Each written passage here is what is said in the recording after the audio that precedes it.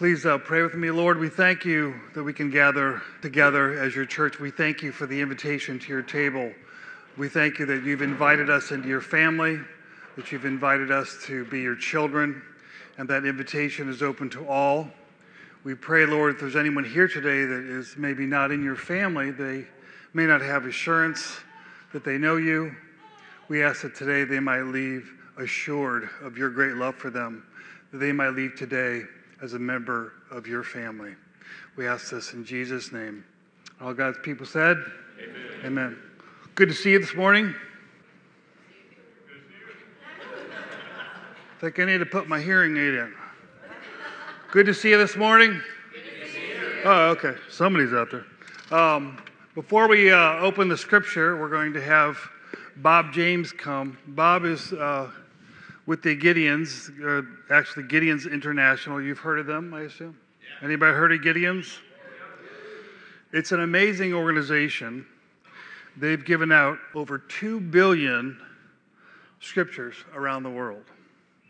They are in 195 countries.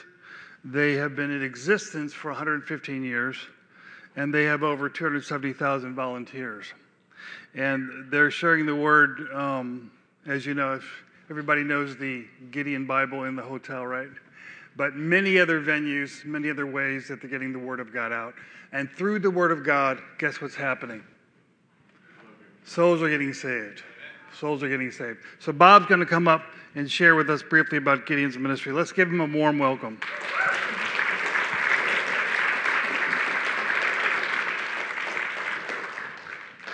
Good morning, church. Morning. Decisions about what career path we're going to take. We make decisions about who we're going to marry. We make decisions who is the boss in the house. Whoops.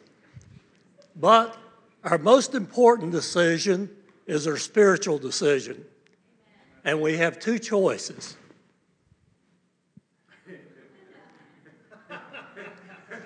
We, the Gideons, are trying to get God's word into people's hands to get them to see what God can do in their lives and get them in the church so they can be exposed to the gospel and through the minister and the Holy Spirit bring them into God's kingdom.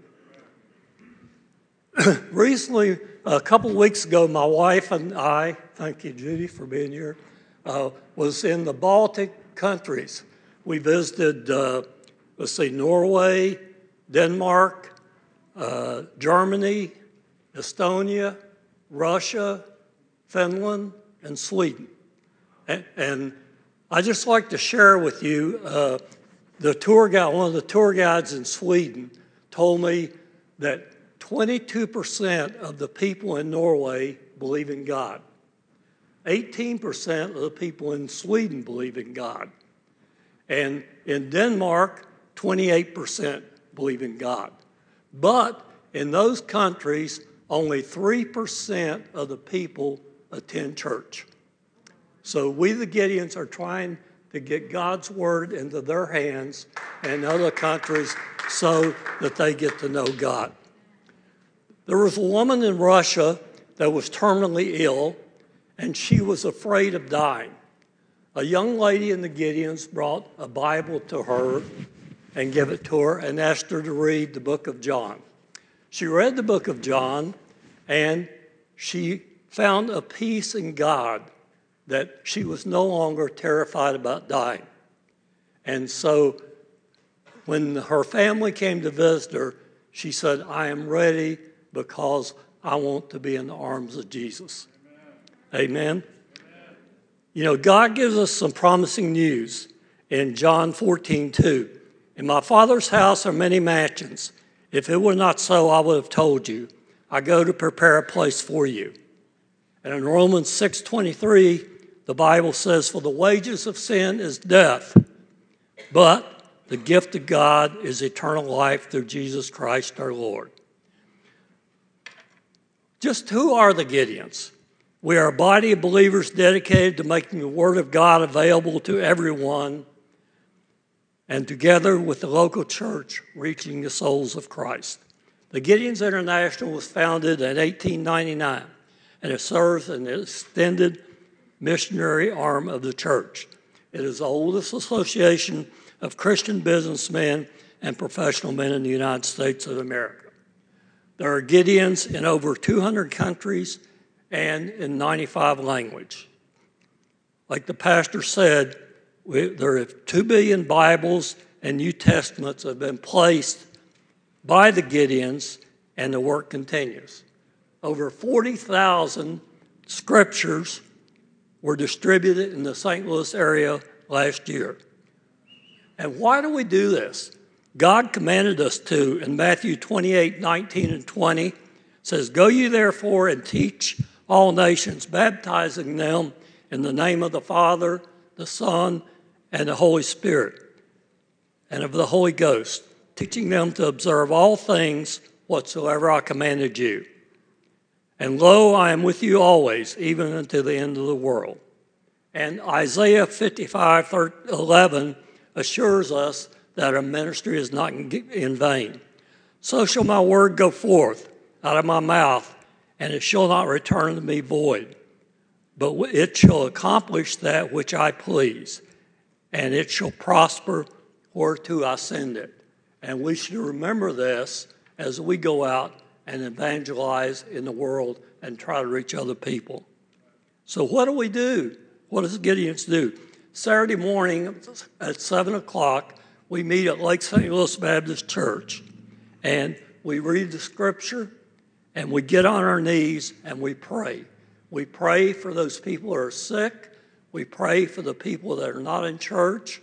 We pray for the pastors of the churches in our area, that their word might go out and reach people. We distribute the scriptures. We place scriptures in a hotel. And I'd like for one of the deacons to come forward and help me out here. I have some Bibles here that we distribute. This Bible we distribute in hotels, and I'm going to give these to different people, and I want you to give them to people that are unchurched and do not know God. This is the one we distribute in the hotels. This one here we distribute in nursing homes and in hospitals to patients. I got a lot more. All right. Should I go or do you want me to stay? Go. Give them to somebody. Okay, this one here we give to the military. Can you catch?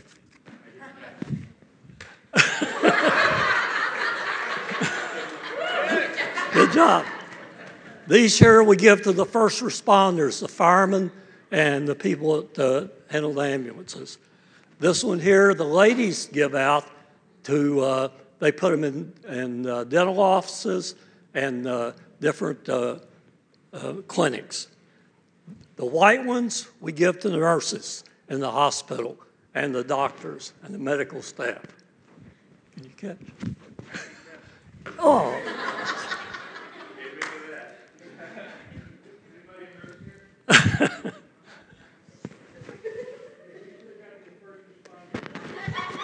Okay, the orange one here we give to high school students.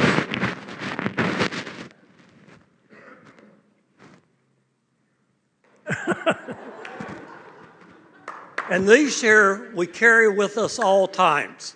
And if we meet somebody that is unchurched, we give it to them. And what I do, I carry one with me when I go out to eat. And I put a tip in John 3:16. Now I tell the waitress, when you get home, read John 3:16. If she don't get her tip.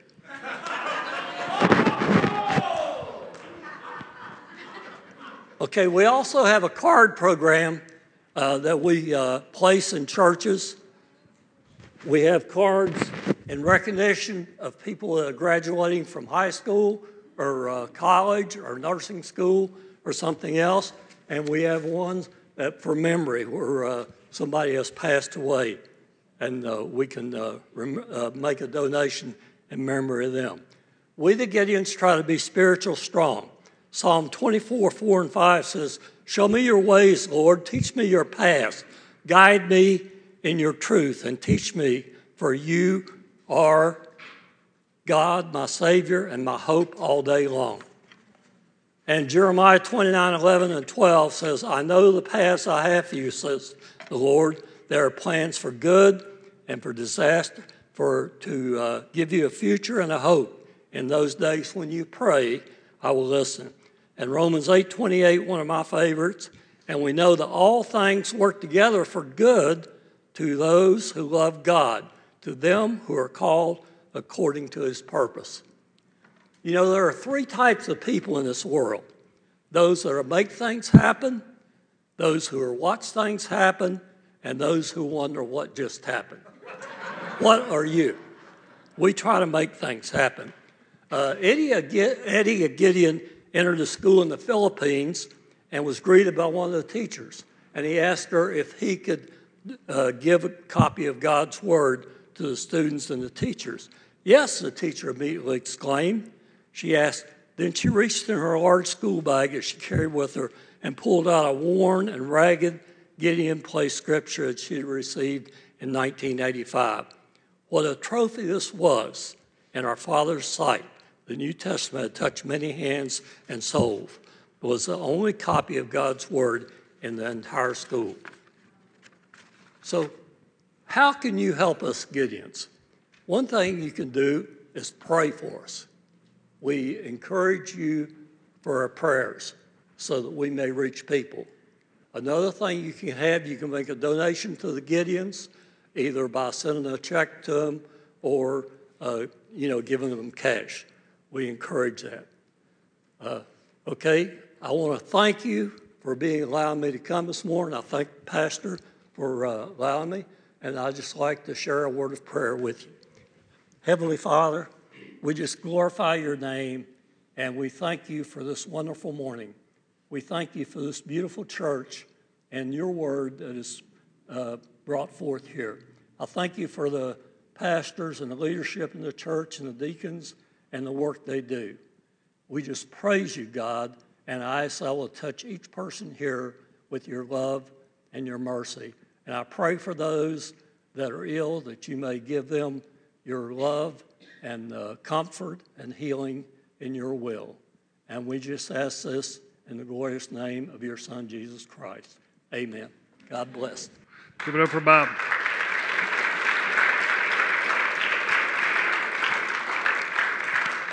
All right, we have catechism, so if your kids are in class, they can go and be dismissed right now.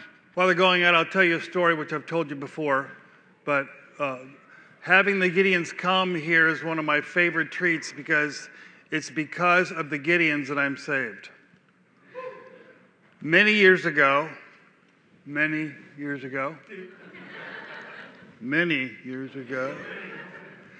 my brother was walking on a local college campus, and there were some men standing there, probably looked like Bob, gray hair, suits, not the kind of guy he would hang out with.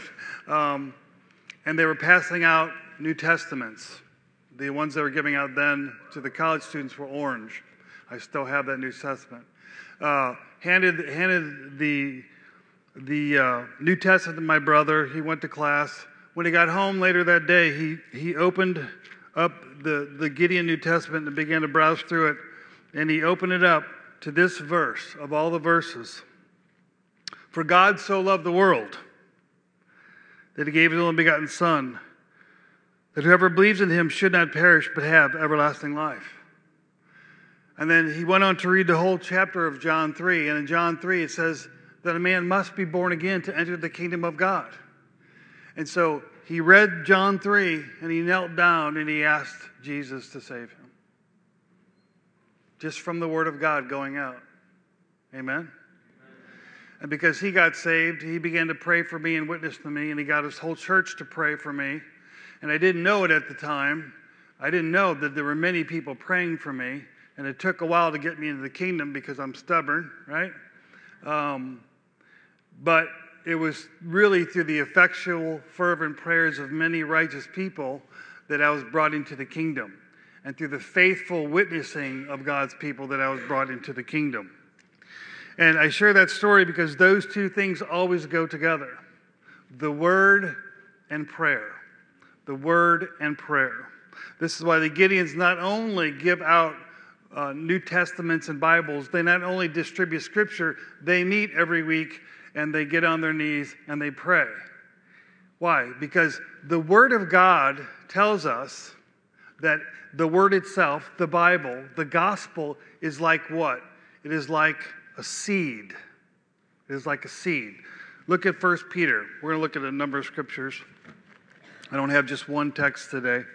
1 Peter in chapter 1 says this.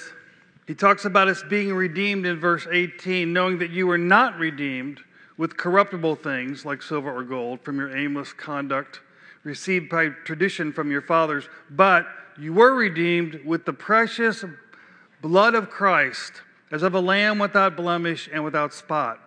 He indeed was foreordained before the foundation of the world, but was manifest in these last times for you, who through him believe in God, who raised him from the dead and gave him glory, so that your faith and hope are in God. Since you have purified your souls in obeying the truth, in sincere love of the brethren, love one another fervently with a pure heart, having been born again, not of corruptible seed, but of incorruptible, through the word of God, which lives and abides forever. Amen? Born again through the word of God. So the thing that happens to someone when they become a Christian in the Bible is referred to as a birth. The word is the seed that is planted. Now, I'm not much of a gardener, my wife will tell you. My wife's really good at stuff like plants and all that. Makes the yard look nice and all that. I'm not very good at any of that. But if I understand the way things work, if you plant a seed, it's not going to grow if there's no rain. Am I correct? Any of you guys farmers, gardeners, anybody help me out? Tylers? If you don't have rain, you don't have growth, right? So the Word of God is like a seed. Well, what's going to make it grow? Prayer. Prayer. Because when we pray, what are we praying for? We're really praying for the reign of the Holy Spirit. The reign of the Holy Spirit. Because just as the Word says we're born by the Word, in John 3, Jesus says a man's born again, but he refers not to the Word in that passage, but what? To the Holy Spirit. He says the Spirit blows where he wills. Well, are we born by the Word or are we born by the Spirit? Well, we're born by both. It is the Word and the Spirit. It is the Holy Spirit of God that takes the Word and makes it effectual so that someone understands the Word, they're illuminated, then they're regenerated, they're born again. Now, I don't know about your experience. Maybe you came to Christ when you were very young. I came to Christ when I was 20 years old and had been living in a lot of sin before that. And as the gospel was being presented to me, as I was hearing the Word, and even as I was reading the Word, I wasn't understanding the Word. I wasn't really understanding it. Why? Because I didn't have the faculty to understand it, right? The natural man receives not the things of God. I needed the Holy Spirit to illuminate my mind so that I could understand the Scripture. That's why Jesus says you can't see the kingdom of God if you're not born again. You can't see it if you're not born of God's Spirit. So I couldn't see it because I wasn't born again. And if anyone here has come to Christ as maybe a teenager, as an adult, you know the difference between not being born again and being born again. I mean, you know experientially. You know what it's like to go from darkness to light. I mean, it was amazing to me how before I was saved, the Scripture I had no interest in the Bible. After I was born again, I just loved to read the Bible. Amen? Love it. But before I was born again, I hated Christians. After I was born again, I loved God's people. Before I was born again, I loved sin. After I was born again, I hated sin. It was a radical transformation. That was a product of the Word being planted, but then watered or rained upon by the Spirit of God. The Word without the Spirit does not bear fruit. It doesn't happen. It doesn't happen. This is a basic principle, really a basic principle of the kingdom, but often I think we forget it. That the Word of God must be used as an instrument of the Holy Spirit for it to be effectual, to be life-changing, both for the non-believer to enter the kingdom, but even for the believer to grow. You can be a believer and read your Bible and not grow. You can hear sermons and not grow. I see it all the time. Why? Because if the Holy Spirit is not illuminating that word and the word's not convicting you by the ministry of the Spirit of God, if the word's not being used to transform you by the Spirit of God, you can hear the word, hear the word, and not grow. So we need the Holy Spirit, amen? I could walk you through the Bible and show you the importance that prayer has in the kingdom, in God's economy, if you will. We don't have time to look at the many scriptures. It would literally take weeks and months to go through what we see in the Word regarding prayer. But I just want to mention a couple highlights. When you look at the Bible as a whole, what you see is you see all the great saints were people of prayer. They all prayed. Some of the most beautiful prayers in the Bible were uttered by Moses. Glorious prayers. Prayers for God's revelation, prayer for God's presence, prayer for God's people. So you see prayer as an integral part of his life. Think of David, maybe the ultimate prayer, right? David was a man of prayer. We have his prayers in two places in the Bible. We have his prayers in the historical books, like Samuel or Kings or wherever. But we have David's prayers in a special book of the Bible called God wrote a whole book of prayers. Think about that for a moment. Think about what that said. He didn't give a book on church administration. He didn't give us a whole book on tithing. He gave us a whole book on prayer and worship, though. Well, that tells me it's important, right? It's important to God. Of course, Jesus taught us to pray. We have what's called the Lord's Prayer in the Gospels. We have not only the Lord's Prayer where he taught us how to pray, as we read through the Gospels, we see Jesus himself was a man of prayer. Now, if Jesus, the Son of God, needed to take time to pray, what about you and me? Right? You would think Jesus could just wing it. Hey, I'm deity. This is easy. I can walk on water. No problem. Jesus steals away at night. And in some cases it says Jesus went up to pray. And then the next thing you read is in the morning, meaning he prayed all night. He prayed all night. Remember in Gethsemane where Jesus went in the garden to pray? And then he goes and he prays a distance off from his disciples. Then he comes back and what are they doing? Sleeping. He's praying, they're sleeping. Could be a metaphor for the modern church. Jesus in heaven interceding, his church sleeping. He comes back and he reproves them and he said, could you not pray with me at least an hour? Just an hour, that's all. Just an hour. For Jesus, an hour of prayer was no big deal because he was used to praying for hours and hours and many times even all night. So Jesus taught us to pray. Jesus exemplified prayer. And when we turn to the book of Acts, what do we see? We see the same thing. We see that prayer is prominent in the book of Acts. Just look at a couple scriptures in Acts. Go to the first chapter. Acts opens with a reiteration of the Great Commission, as you all know, which we have read recently. Verse 8 of chapter 1, you shall receive power when? When the Holy Spirit has come upon you, and you shall be witnesses to me in Jerusalem and all Judea and Samaria and to the ends of the earth. They were to go out and preach the word of God, but they needed the Spirit of God or the word would not be effectual. So Jesus is taken up. He ascends into heaven. It says in 12, they returned to Jerusalem from the mountain called Olivet, which is near Jerusalem, a Sabbath day's journey. And when they had entered, they went up into the upper room where they were staying. Peter, James, John, Andrew, Philip, Thomas, Bartholomew, Matthew, James the son of Alphaeus, Simon the Zealot, and Judas the son of James. And they all continued with one accord in playing cards and washers. No, it doesn't say that. By the way, Sean and I were 6-1 yesterday in washers. Give it up, give it up. No. What were they doing? They were praying. They prayed. Right? And we know that they cast lots for an apostle.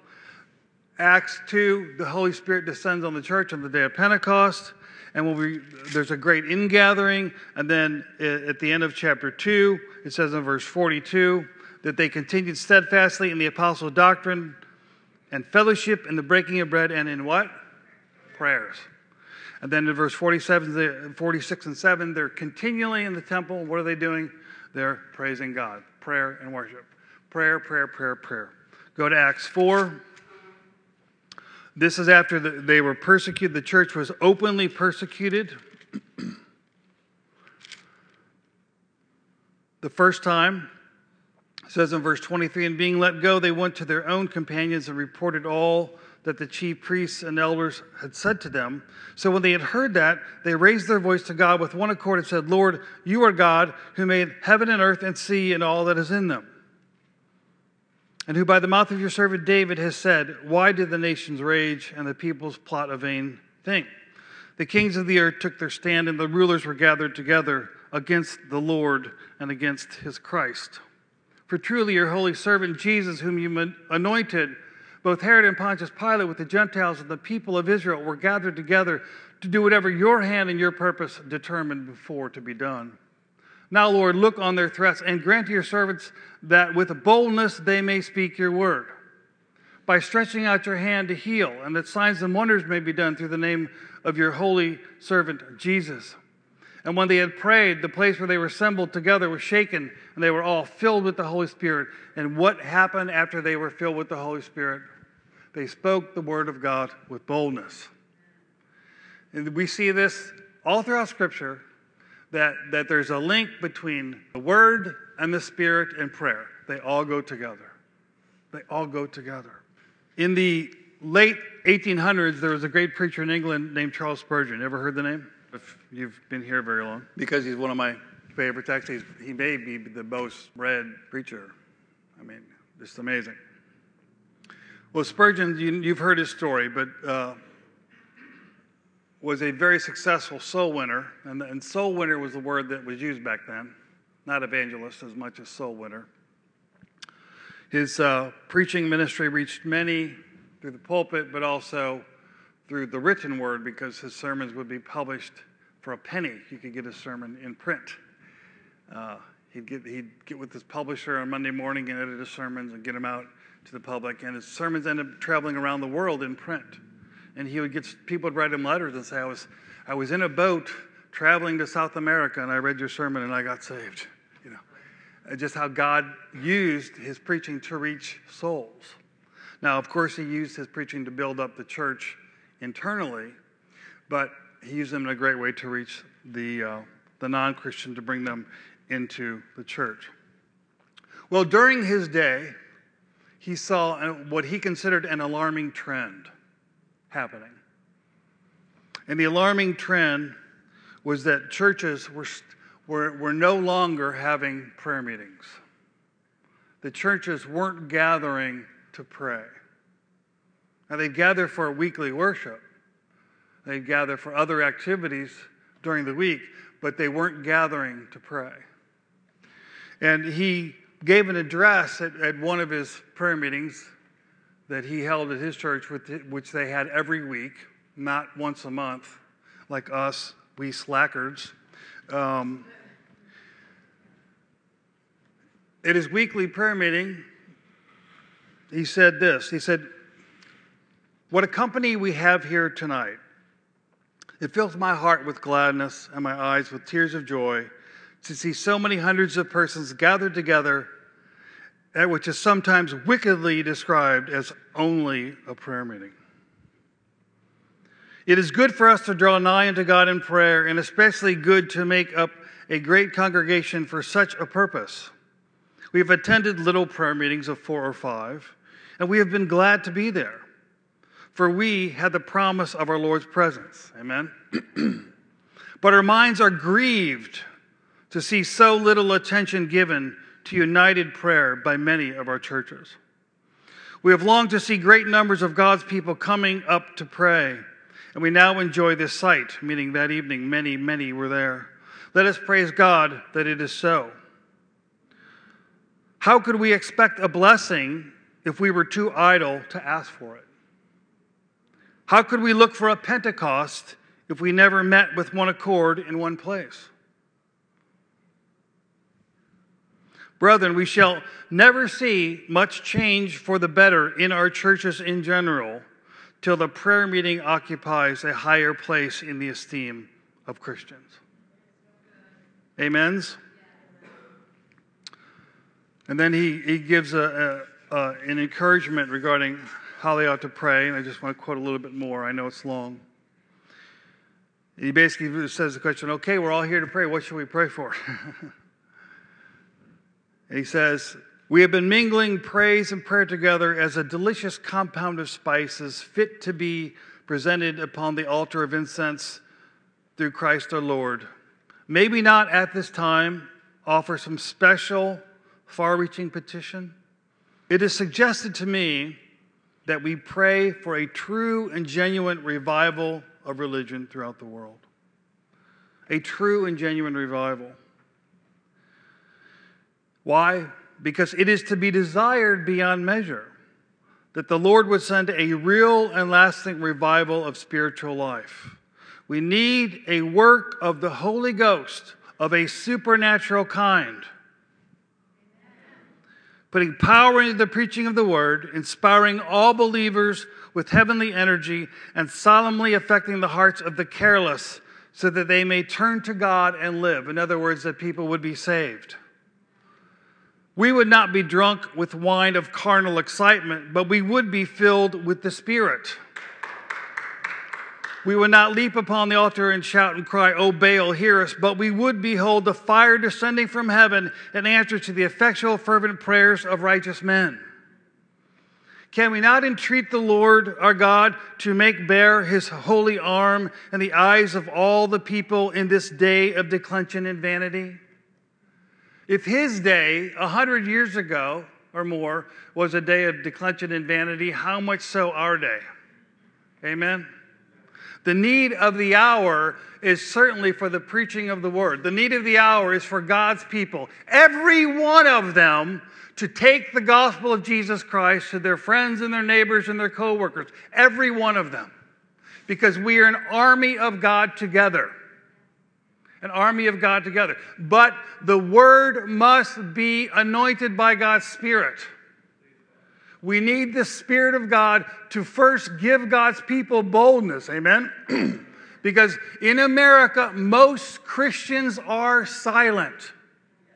They are silent. They will not speak for Jesus. They will not deny him, but they will not profess him. They are silent. And it is because of the fear of man. And that fear can and should be overcome by the Holy Spirit. Amen? And if you're not sharing Jesus Christ because of the fear of man, number one, you need to repent before God, because the fear of man is a snare. It is a sin.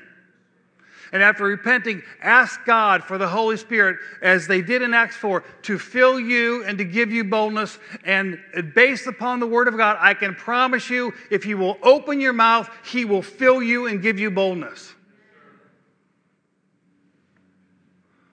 Don't wait until you have a feeling of boldness. You open your mouth and he will give you boldness. Because it is opening your mouth is where you are expressing your faith. And God gives his gifts when you need them. We don't need to sit at home and feel bold. We don't need to sit at church and feel bold. We need to feel bold when we're confronting those who may be rejecting Christ. We need to feel bold in the mission field. Amen? If you pray in faith, God will hear that prayer, but you have to step out in faith, which regarding evangelism means you have to open your mouth. So we have to preach the word. And when we do that in the power of the Spirit, then God's Spirit moves and God actually saves people. Listen, people read the book of Acts all the time and they say, wow, how come this doesn't happen today? Well, because we don't believe. There's no mystery about this. Okay? If every Christian in America made it a goal to lead people to Jesus Christ, do you realize what would happen in America? If every Christian in America prayed for the power and the filling of the Holy Ghost to be a bold witness for Jesus and then began to walk that out in a daily way, do you realize what would happen in America? It would not be the status quo. But the status quo is people go to church week after week, month after month, year after year, and never share Jesus Christ with anyone. That's the status quo in America. Not all places. The church is growing in Africa, South America, Asia. There's revivals all around the world, but not in America. Because American Christians have chosen the path of silence. The gospel of Jesus Christ is as powerful today as it was on the day of Pentecost. The Holy Spirit of God is the same person today as on the day of Pentecost. There is no different gospel. There's no different Jesus. There's no different way. There's no different Holy Spirit. It's the same Jesus, the same gospel, the same Spirit, but the church is not the same because we're not stepping out in faith. We're not believing. James says, you have not because you ask not. If the church, this church, and the American church would fulfill the Great Commission, we must be people who pray and people who pray in faith. We need to pray for the church itself, which is in a slumber. And then we need to pray for the lost. We need to pray for the lost. All of us here know people that do not know Jesus. And the most convicting thing I can probably say to you is how much did you pray for them this week to come to Jesus? The reality is, we're not a praying people as we ought to be. And we're not praying in general, but in addition to that, we're not praying for the unsaved that we know. And so what happens when God's people don't pray? People don't get saved. There's no mystery here. So this is not complicated. Okay? We have talked to you, the leadership of this church, for weeks and months about the Great Commission in different ways and different angles and the importance of sharing the gospel. Well, it's time for us to put some feet to our faith. It's time for us to do and not to just talk about it. Amen? And I mean all of us. All of us. There's a reason we're having a Friend Day on July 9th. It's because it's time for us to do. It's time for each of us to talk to our neighbors, talk to our coworkers, maybe a family member that lives in town, and say, hey, would you consider coming to church with me? We're having a special day. It's called Friend Day. Would you be my friend? Let me tell you something, friend. If you want to share Jesus Christ with people, there's no lack of opportunity. No lack. Now, one of the challenges for me is I work with Christians. So I don't get to go to the mission field every morning like you guys do. You are more blessed than me in many ways because you actually get to be around unsaved people. I know what you're thinking. If you knew the people that I was working with, their dirty mouth and their dirty jokes and their this and that. Brother, it's the darkness that needs the light. You're the light there. You are the light there. Light it up. Light it up. Shake it up. You bored at work? Shake it up. Start preaching the gospel. That'll shake it up. Right? But if you pray for lost people, if you just begin to pray, Lord, I do want to take it. I want opportunities. I want to take advantage of opportunities. I prayed last week just that I would have more opportunities. So I had a crew at my house this week installing new windows.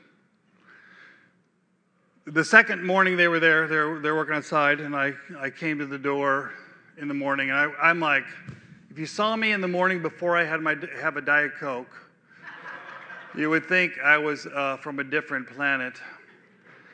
The Walking Dead or something. Okay. So I come to the door, he knocks on the door, I'm like, yeah, the sun blares and I'm not really totally awake. I didn't have my caffeine yet, And he says to me, I'm not sure I understand the gospel.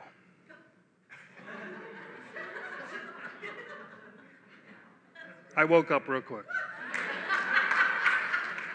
A total stranger walks up to me and says, I'm not sure I understand the gospel.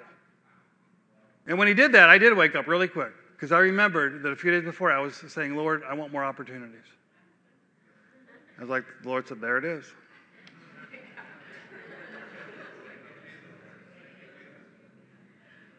And so we had a wonderful conversation about the gospel, and I got to go through the gospel. And the fact of the matter is, in his case, I believe he was already a Christian, but he was confused.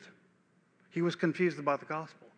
And if you remember a sermon I gave not too long ago, surveys showed that many Christians are really confused about basic doctrines.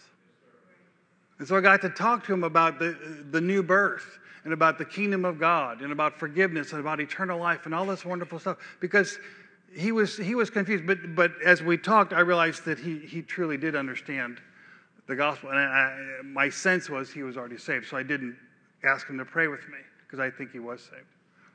But if that isn't an answer to prayer, the point is God was saying, ask, right? Ask and you shall receive. Ask and you shall receive. Some of you have people in your lives that need the gospel and the Lord's already told you. They may be on your mind right now. The Lord's already impressed them on you. Co-worker, somebody at the gym, a neighbor. They're already on your heart. The Lord's already been talking to you about them. We need to pray for them. Amen. When I got saved, one of the most shocking things to realize was that there had been a whole church praying for me for a year, probably weekly. Because as part of their Bible study, they had a church-wide Bible study, and at the Bible study, they always prayed for the unsaved. Maybe we should start praying for the unsaved as a body, amen?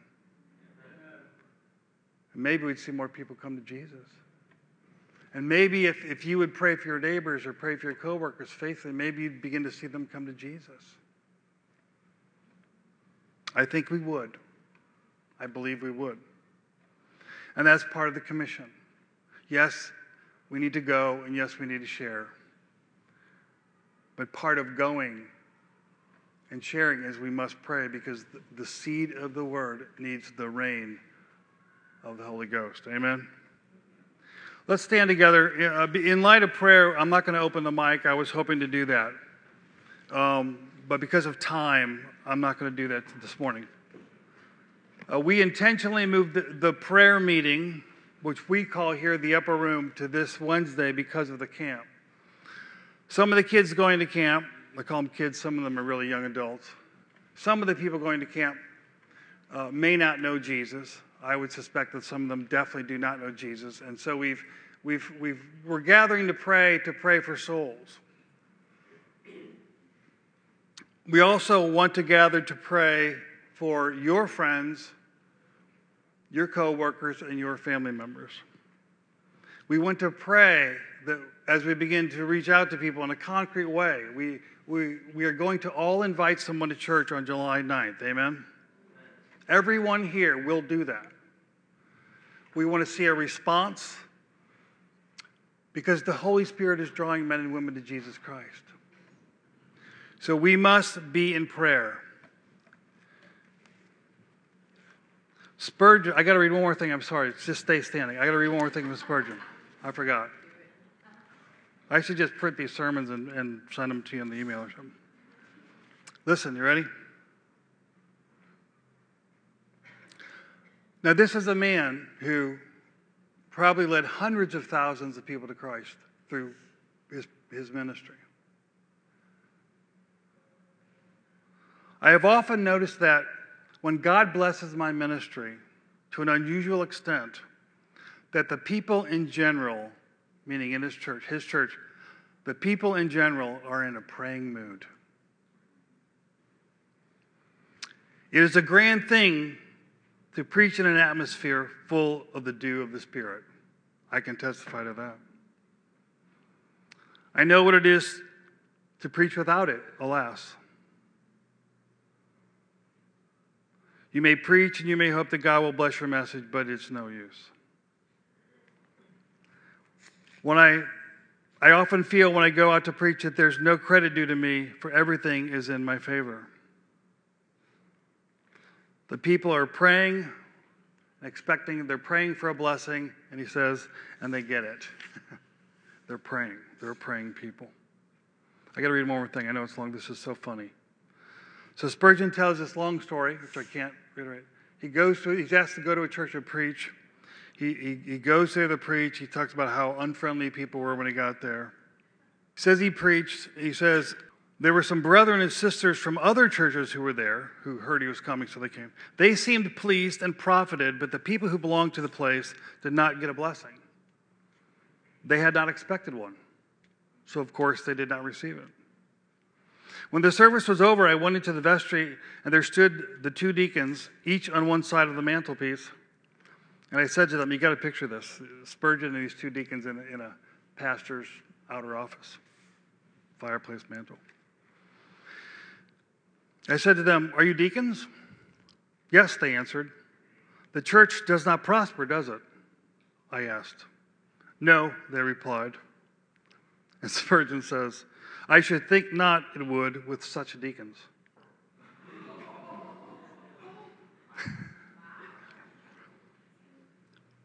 He said, did I know anything against them, they asked. No, I said, but I did not know anything in their favor either. He said one of the deacons got so mad he left the church, but he said the other one repented, and the church began to pray. And guess what happened? The church began to grow. Every deacon ought to be at the prayer meeting, every elder, every ministry leader, and really every member, because it's really that important. If we don't pray, I can preach. You might get a blessing here and there. We don't pray. We can hand out Gospel Johns, and God in his mercy will save some people, but not to the degree that we would see if we were praying people. So let's not think of the upper room as only a prayer meeting. We have been invited today to God's table, which is pretty awesome, isn't it? But Wednesday night, we're being invited to the throne room of the great King. So let's enter in. Father, we thank you that you have condescended to use us. Lord, the more I think about prayer, the less I understand it. Why do you need us to pray? It doesn't make any sense to me, but we know, we see it in your word. We know you've commanded us to do it. And so, God, we want to be an obedient people. An obedient people. I pray, dear Lord, that we would be an obedient people. Whether we feel like praying, whether we feel like witnessing, we would just be an obedient people. And we would begin to do what we know is right and trust you for the power and the boldness and the results. And God, I believe that if we will just bow the knee, we will see you do marvelous things in our midst. And I ask it not for our sake. I ask it for the glory of Jesus Christ, for the glory of your Son, that he would get the glory of what he suffered. And we ask it all in his glorious name, the name of Jesus. And God's people said, amen.